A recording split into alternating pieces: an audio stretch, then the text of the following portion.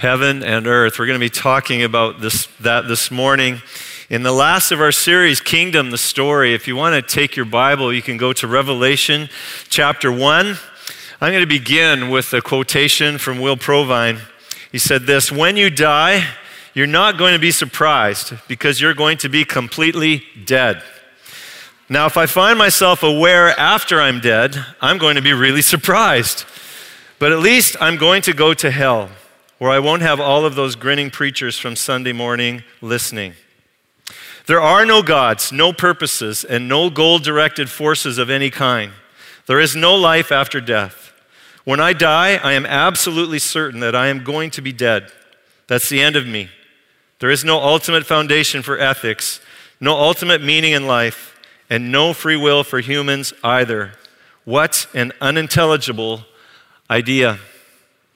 Will Provine was an atheist. He was a professor of biological sciences at Cornell University. He died from cancer at the age of 73 in the year 2015. In contrast, my mother, Helen, is in hospice, and she too has cancer and is at the end of her days. But her view of life probably couldn't be any more different than Will Provine's. In her perspective, what she is looking forward to is not where you cease to exist, but what she's looking forward to is an anticipation that she will be more alive then than she is now. She got this hope from the kingdom story that we have been looking at. She knows how the story finishes, and the ending truly is epic. If you'll start with me in Revelation chapter 1, verse 4, I'm going to pick it up there. "John, to the 7 churches that are in Asia, grace to you and peace from him who is and who was and who is to come, and from the 7 spirits who are before his throne, and from Jesus Christ, the faithful witness, the firstborn of the dead, and the ruler of kings on earth. To him who loves us and has freed us from our sins by his blood, and made us a kingdom, priests to his God and Father. To him be glory and dominion forever and ever. Amen.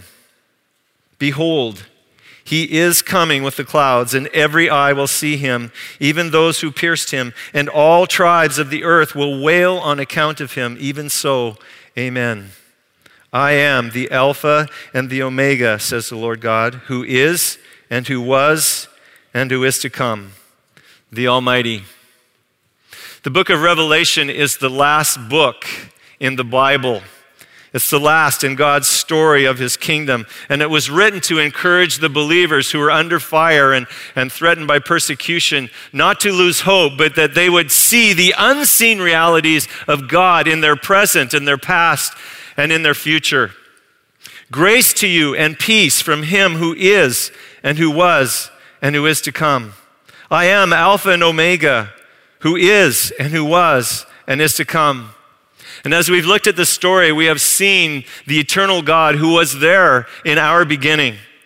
He was, as God creator, he created our history. He created our world. He spoke it into existence and said that it was good. And he created us as human beings to be the pinnacle of his creation. He made us to multiply and commanded us to do so. And he gave us rulership over the earth, that we would take dominion and rule over it as those who are submitted unto his rulership. In doing so, the biblical story answers some of the most important questions that you and I might ever have, as it simply assumes that God exists. The questions like, what is God like? Who is he? And who are we? What is our purpose? It answers those questions. And as you go along in the story, it also answers the question as to, why is life the way that it is? We understand from the story that shortly after God commanded man and they were under his rule, that they rebelled against God. They decided to go their own way, make their own choices. And as a result of it, the world became frustrated. Their relationship with God was broken off. Death was introduced into the equation. The earth was cursed, so there's frustration. And we see a mixture then of good and evil. Man who is created in the goodness of God has the capability, the potential to do good things. And so they will raise $15 million for other families that are going through a tragedy because of a crash. But we also see that mankind is infected with evil and so capable of doing evil, and he does, so that he inflicts pain on others with chemical weapons that maim and cripple and kill. It's a mixture. And this story's not a fairy tale, because this is exactly what the story predicts, that life will be a mixture of good and evil. And my mom's life has been just like that. Helen's history was such that she was part of a family who literally had to flee from their lives from persecution in the Ukraine because of the evil that was going on there. But came to a country where they received love, they received goodness as people welcomed them into their arms. And throughout her life, she's experienced both the good and the evil. And as she's experienced that, she's come to know God in the present, the God who is. The God who is real in her life. She's known him for decades. She's had a relationship with him for a long time. He's not just a Messiah that we read about who lived and died and rose from the dead and ascended into heaven, but he's a God who enters into relationship with people and made it possible for that to happen. And yet, she longs for what is to come. She longs for the more. Even I think as we do, and as all creation longs for more. This week, her and I read out of Romans chapter 8 these words, starting verse 18. For I consider that the sufferings of this present time are not worth comparing with the glory that is to be revealed to us. For the creation waits with eager longing for the revealing of the sons of God.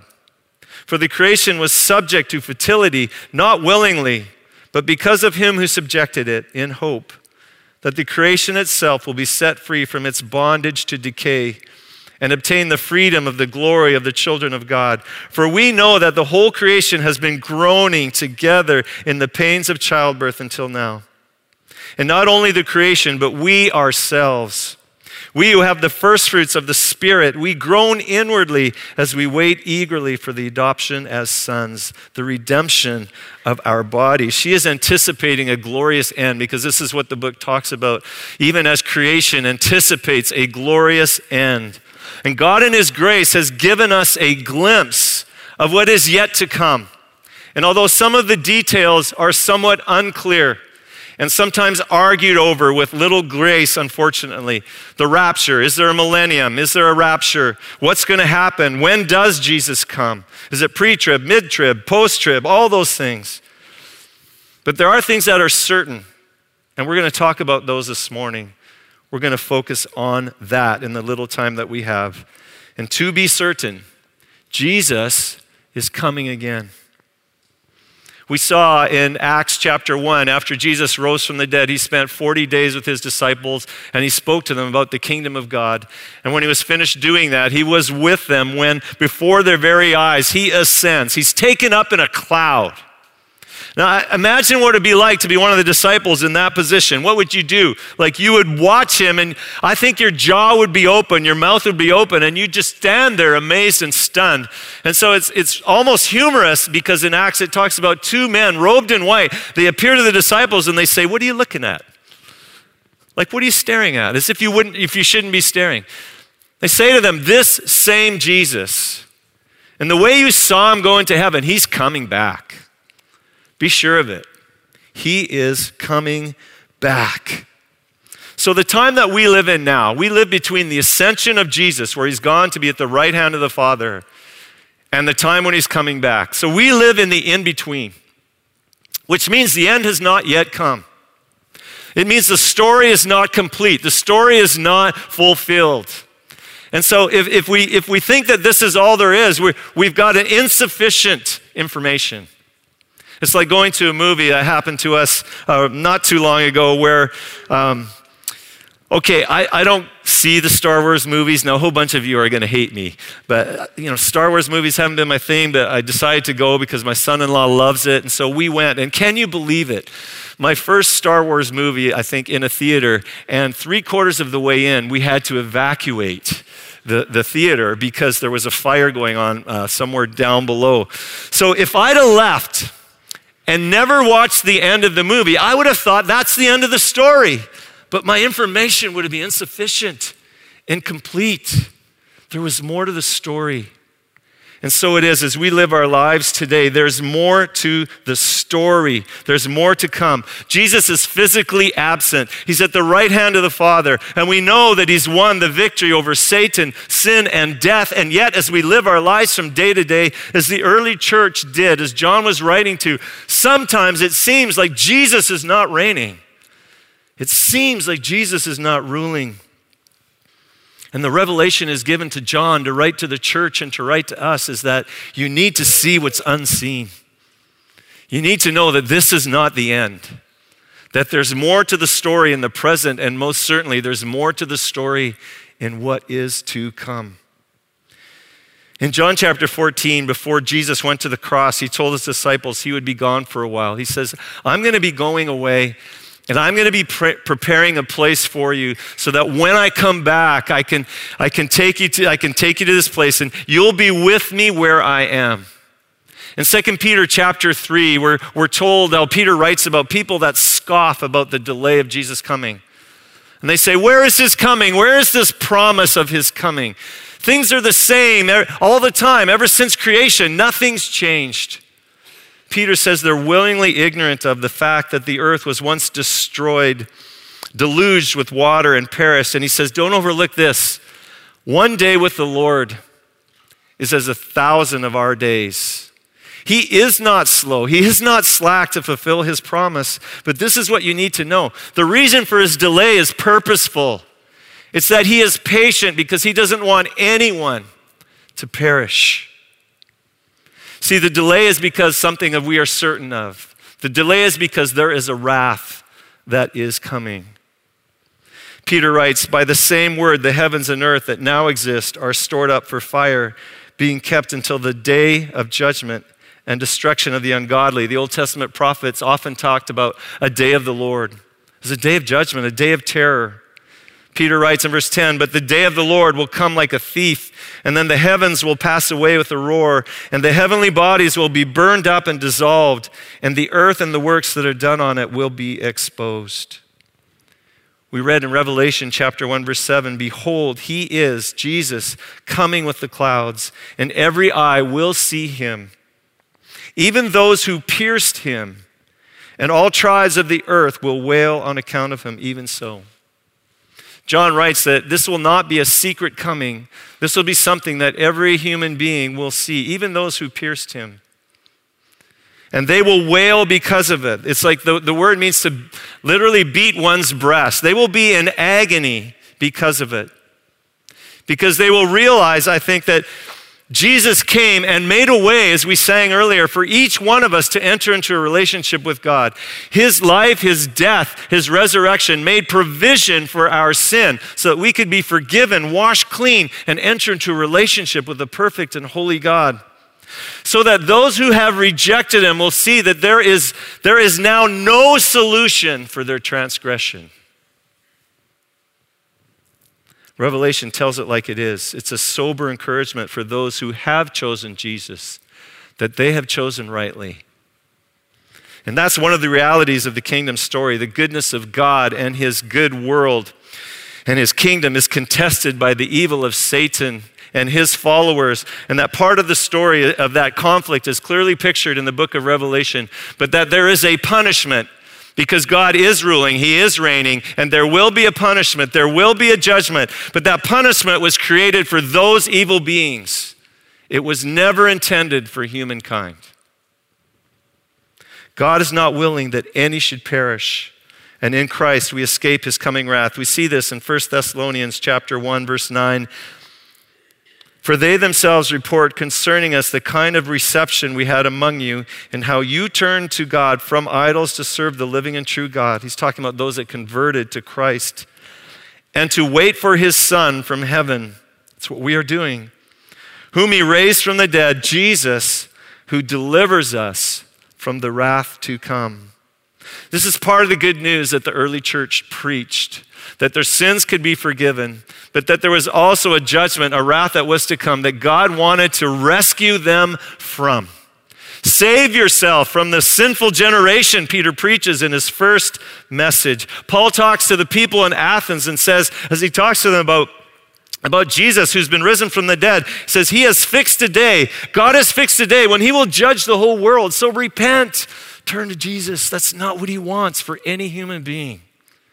Punishment was created for Satan and his evil ones. So the grace of Jesus being up in heaven and us down here, and the result of that we still live in this mixture with all kinds of frustration. The grace of that is that it is the patience of God, so that those who have not yet come into a relationship with him still have the opportunity to do so. Think about that when you're having a bad day and you have a relationship with Jesus, but you're frustrated because, the weather's bad. That's part of the curse. Weather's bad. Think about that when you're struggling with your kids and they're not doing what's right. Think about that when your body's hurting. This is all part of the curse that came because of man's rebellion against God. But it's part of God's waiting because he's not willing that any should perish, but they would come into a living relationship with him. The kingdom story tells us that God could fix everything right now, and he will when he comes again. All wrongs will be made right, but when he comes, it's over. There's no second chance to enter into a relationship with God and to repent of your sins and to then believe in Jesus. It is appointed unto man once to die and then the judgment. There is no universal salvation. It's in Jesus while you live now. God is not wanting any to perish. So if you're here today and you don't have a living relationship with Jesus and you're at that point where a lot of your or most of your questions are answered and you're believing that Jesus is the Son of God and you believe his story, but you're still waffling on your decision, now's the time. Today is the day of salvation that you can enter into that relationship with God. And all that we're going to talk about this morning, that's ours, our reward in Christ Jesus, can be yours because of your decision to let him rule your life. We will forever be in God's presence. We can be certain of our future. God is eternally with us. Here's the picture John saw of how it plays out. Revelation chapter 21 now. Then I saw a new heaven and a new earth, for the first heaven and the first earth had passed away, and the sea was no more. And I saw the holy city, a new Jerusalem, coming down out of heaven from God, prepared as a bride, adorned for her husband. And I heard a loud voice from the throne saying, "Behold, the dwelling place of God is with man. He will dwell with them, and they will be his people." When Jesus walked on earth, he was called Emmanuel, which means God with us. And he did amazing things, miracles, delivered people. He was God in human flesh, but we need to see that his glory was veiled in human flesh. That we didn't see all that there is to Jesus. There is a further glory that his earthly presence veiled, but when we see him, as we sang, when his face shines brighter than the sun. Can you look at the sun today? Like, it's a beautiful day, finally, in British Columbia. When you go outside, would it be a wise thing to look at the sun, just full on, no glasses, nothing, just look at the sun? Of course not. You damage your eyes forever. How could we think that we could look at the face of God who created the sun? And yet we will see him as he is, the scripture tells us. We will behold him. He will behold us. This is what God has always wanted. We read in different places like 1 Thessalonians chapter 5, for God has not destined us for wrath. That's not what he wants, but to obtain salvation through our Lord Jesus Christ, who died for us that whether we are awake or asleep, we might live with him. Why did Jesus die? We might live with him. Why did Jesus suffer on the cross? That we might live with him. Jesus had that goal. He had that in mind, that we would be in relationship with him. That's why he did what he did. He wants to be with us. I hope you get the magnitude of that statement. God wants to be with us. That's what he's been working towards. He wants to be with us. So think of a celebrity, someone you greatly admire. I don't know, maybe they're a musician or an athlete, or maybe it's someone in Christian ministry that you don't really know them, but man, you admire them. And wouldn't you just love to talk to that person and spend some time with them? Imagine now you go home this afternoon and they call you up. Hey, this is so-and-so. I want to come over to your place and spend a week with you. Isn't that amazing?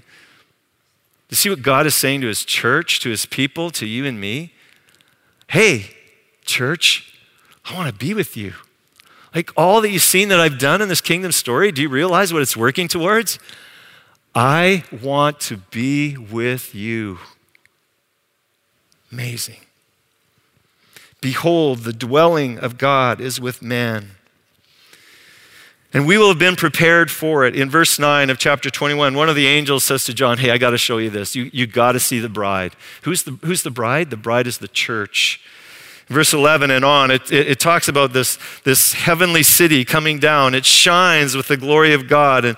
And John goes on to describe the city at length. There's 12 gates, which represent the 12 tribes of Israel. The foundations are representing the 12 apostles. It's showing the continuity of the kingdom story from the Old Testament into the New.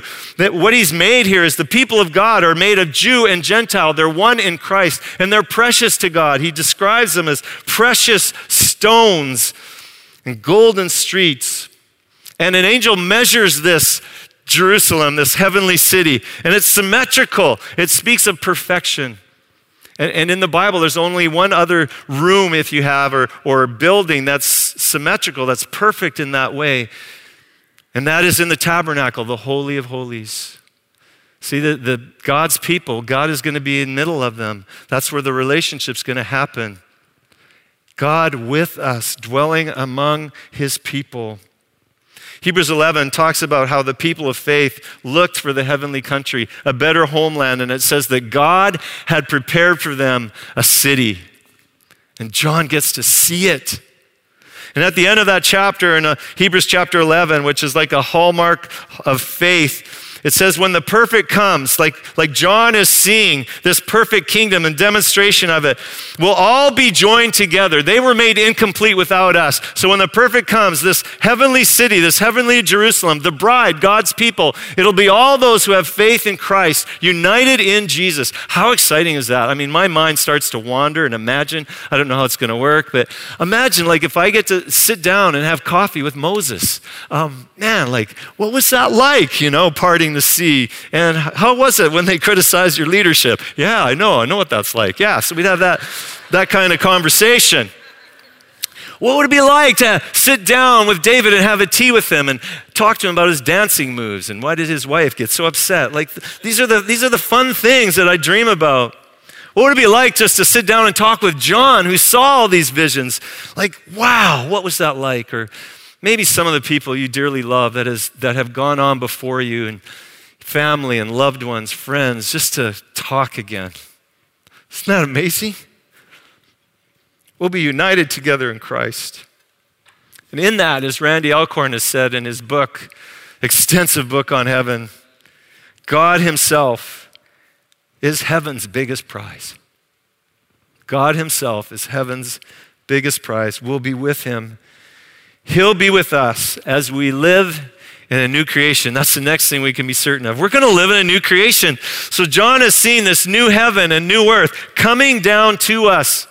And he's part of that. He sees this city, which is a natural byproduct of taking a garden and multiplying it over time, investing into it, building culture, developing the elements that God has given. And John adds to it more in Revelation chapter 22 in verse 1. He says, then the angel showed me the river of the water of life, bright as crystal, flowing from the throne of God and of the Lamb through the middle of the street of the city. Also on either side of the river, the tree of life with its 12 kinds of fruit, yielding its fruit each month. The leaves of the tree were for the healing of the nations. No longer will there be anything accursed. What a different world. But the throne of God and the Lamb will be in it, and his servants will worship him. They will see his face, and his name will be on their foreheads.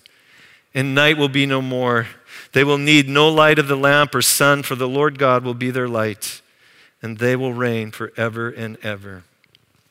We started this kingdom story from the very beginning, the book of Genesis, and now we see all that Adam lost is restored but made better. In Genesis, God created the heaven and the earth. In Revelation, he creates a new heaven and earth. In Genesis, God creates a greater light and a lesser light. In Revelation, it's the glory of God that lights up everything. In Genesis, the paradise is lost. In Revelation, the paradise is restored. In Genesis, intimacy with God is lost. In Revelation, intimacy with God is restored.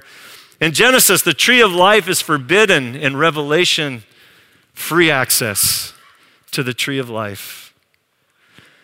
Tim Chester and Johnny Woodrow, in their book on the ascension of Jesus, said the climax of the story is not the replacement of earth with heaven or heaven with earth, but the unification of heaven and earth as heaven descends to earth in a new creation. Colossians 1:20 talks about how Jesus will reconcile all things. Our groaning is going to be satisfied. The groaning of creation will be satisfied because things are made right, and we will have a resurrected body. We read in Romans 8 already, and not only creation, but we ourselves who have the first fruits of the Spirit, we groan inwardly as we wait eagerly for adoption as sons, the redemption of our bodies. John has said, he will wipe away every tear from their eyes, and death shall be no more. Neither shall there be mourning, nor crying, nor pain anymore, for the former things have passed away.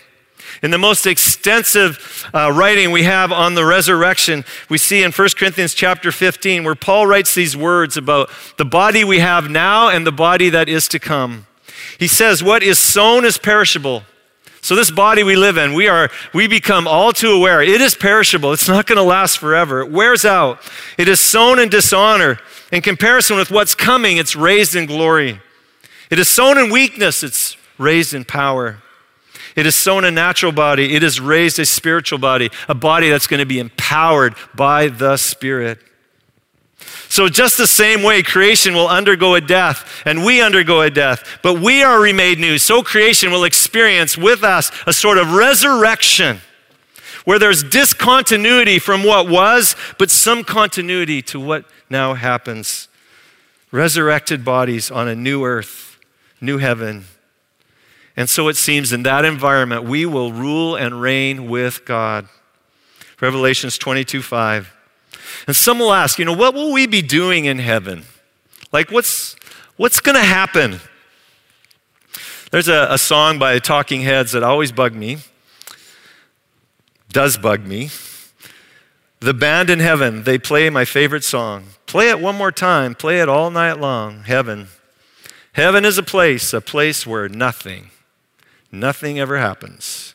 Heaven is a place where nothing ever happens. That's so far from the biblical view of what is to come. And they will reign forever and ever. So we're coming to the end of the story. Remember the beginning. What did God do with mankind? What did he create him for? He created him to rule and have dominion. What has God restored to mankind on the new heaven and the new earth in his resurrected, supercharged body? What's he going to be doing? Ruling and reigning. He's going to take the elements that God has given. I think we're going to create. We're going to develop things. We're going to think. Who knows what's going to happen? It's going to be exciting. Like there's so many things that I've wanted to do in this life I'll never have time for. Maybe we will. Maybe we'll. Maybe I can make that movie. Maybe I can fly to that planet. I don't know. But we're going to do stuff. We're not going to have wings and play harps.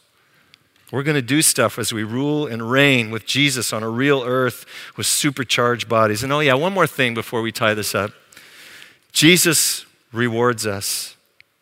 Revelation 22:12, behold, I am coming soon. We can be certain of that, but also be certain of this.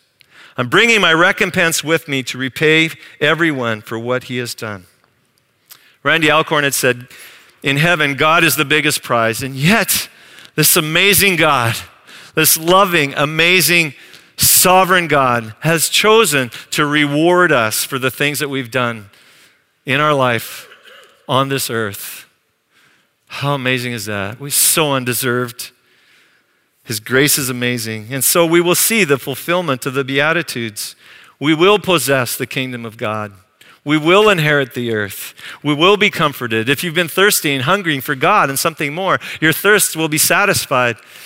If you're pure in heart and you've wanted to see God, you're going to see God. If you've been persecuted because of your faith, you're going to be rewarded. You see how God fulfills his word is true to every promise that he's given. Jesus is coming again. Their wrath is coming, but that's not for us. God is eternally with us. We live in a new creation. We have resurrected bodies. We're rewarded as we rule and reign with him. This kingdom pursuit is worth it. So this amazing God story ties everything together. All the subplots are woven together. It leaves no element to doubt, and it fills us with hope as we realize that this is not just a story. This is the story, which can be our story as we put our faith and trust in Jesus Christ. So that as we yearn for something better, in the climax, everything will be made right. And all that we hope for will happen beyond our dreams in the kingdom that is perfect. The smartest thing that we can do today is to live with the end in mind. Live with the end in mind. So what does that look like? Well, if we look at the text in Revelation 21:22, it begins with worship. It begins with worship. So after John has seen all this and saw these things, he fell down to worship at the feet of the angel who showed to me, he says, but he said to me, you must not do that. Don't worship me, the angel says. I am a fellow servant with you and your brothers, the prophets, and those who keep the words of this book. What should we do in light of what we've seen? The angel says, worship God. Worship God.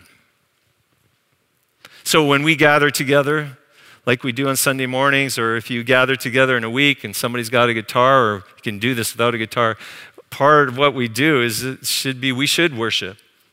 We should worship in song. We should worship with everything that we have to our ability, our bodies. That's why we raise our hands. That's why we clap. That's why some people dance and move around a bit.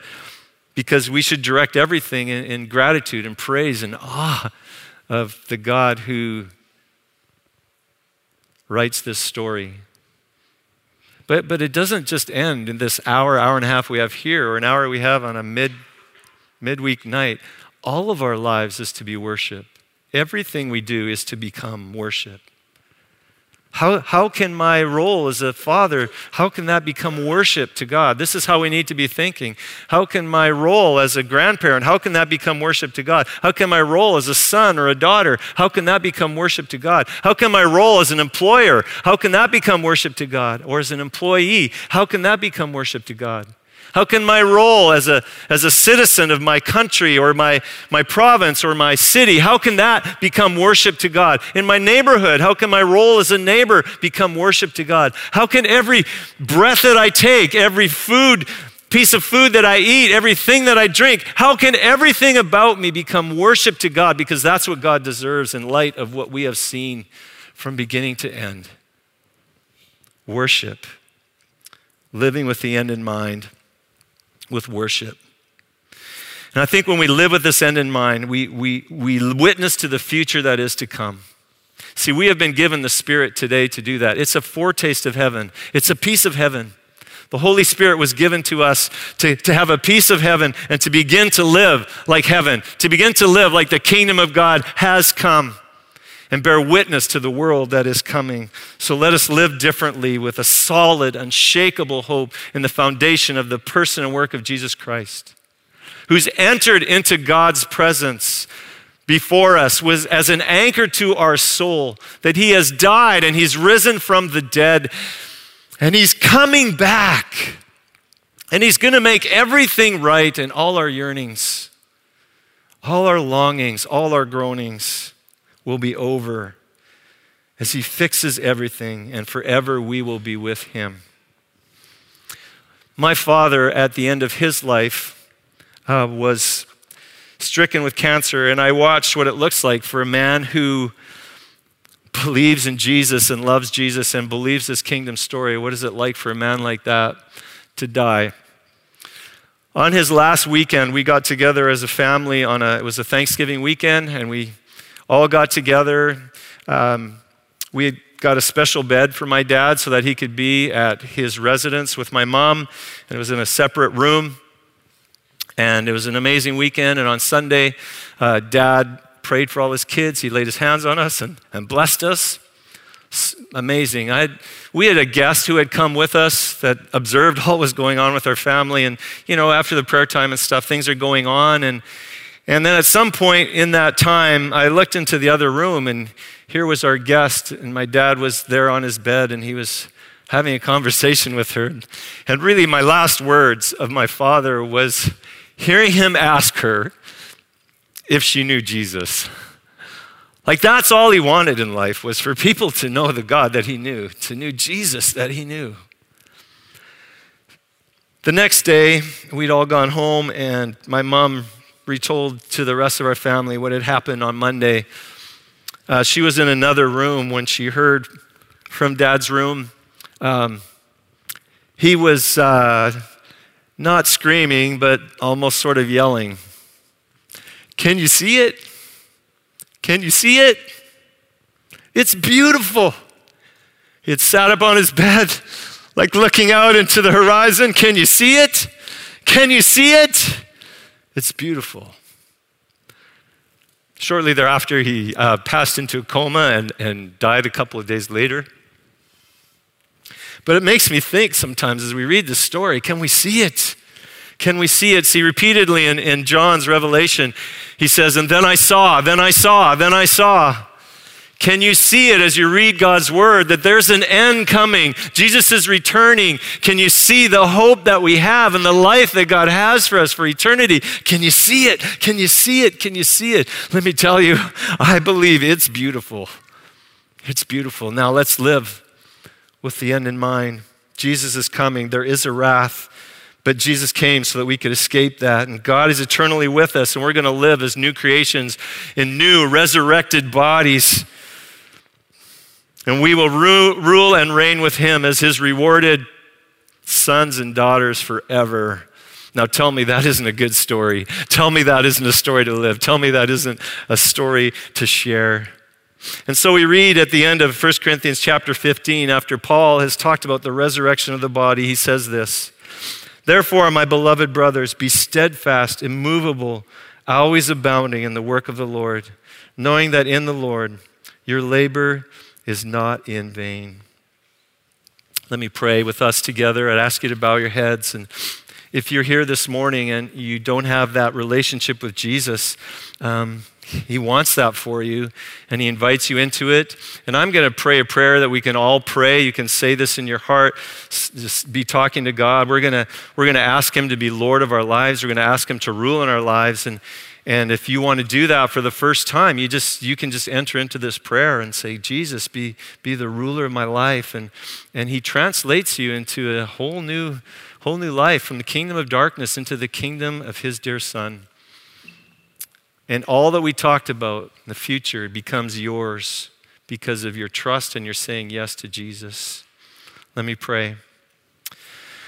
Heavenly Father, we come before you. Thank you, God, for this amazing story that speaks of your incredible greatness and love towards us. Your power, your might, also your humility. Today, Lord, we want to declare that you rule and reign. And we ask you to rule and reign in our lives in every part. Forgive us of our sins and be truly our God today as we confess Jesus Christ as Lord, the one who lived, who died, and is coming again. Amen.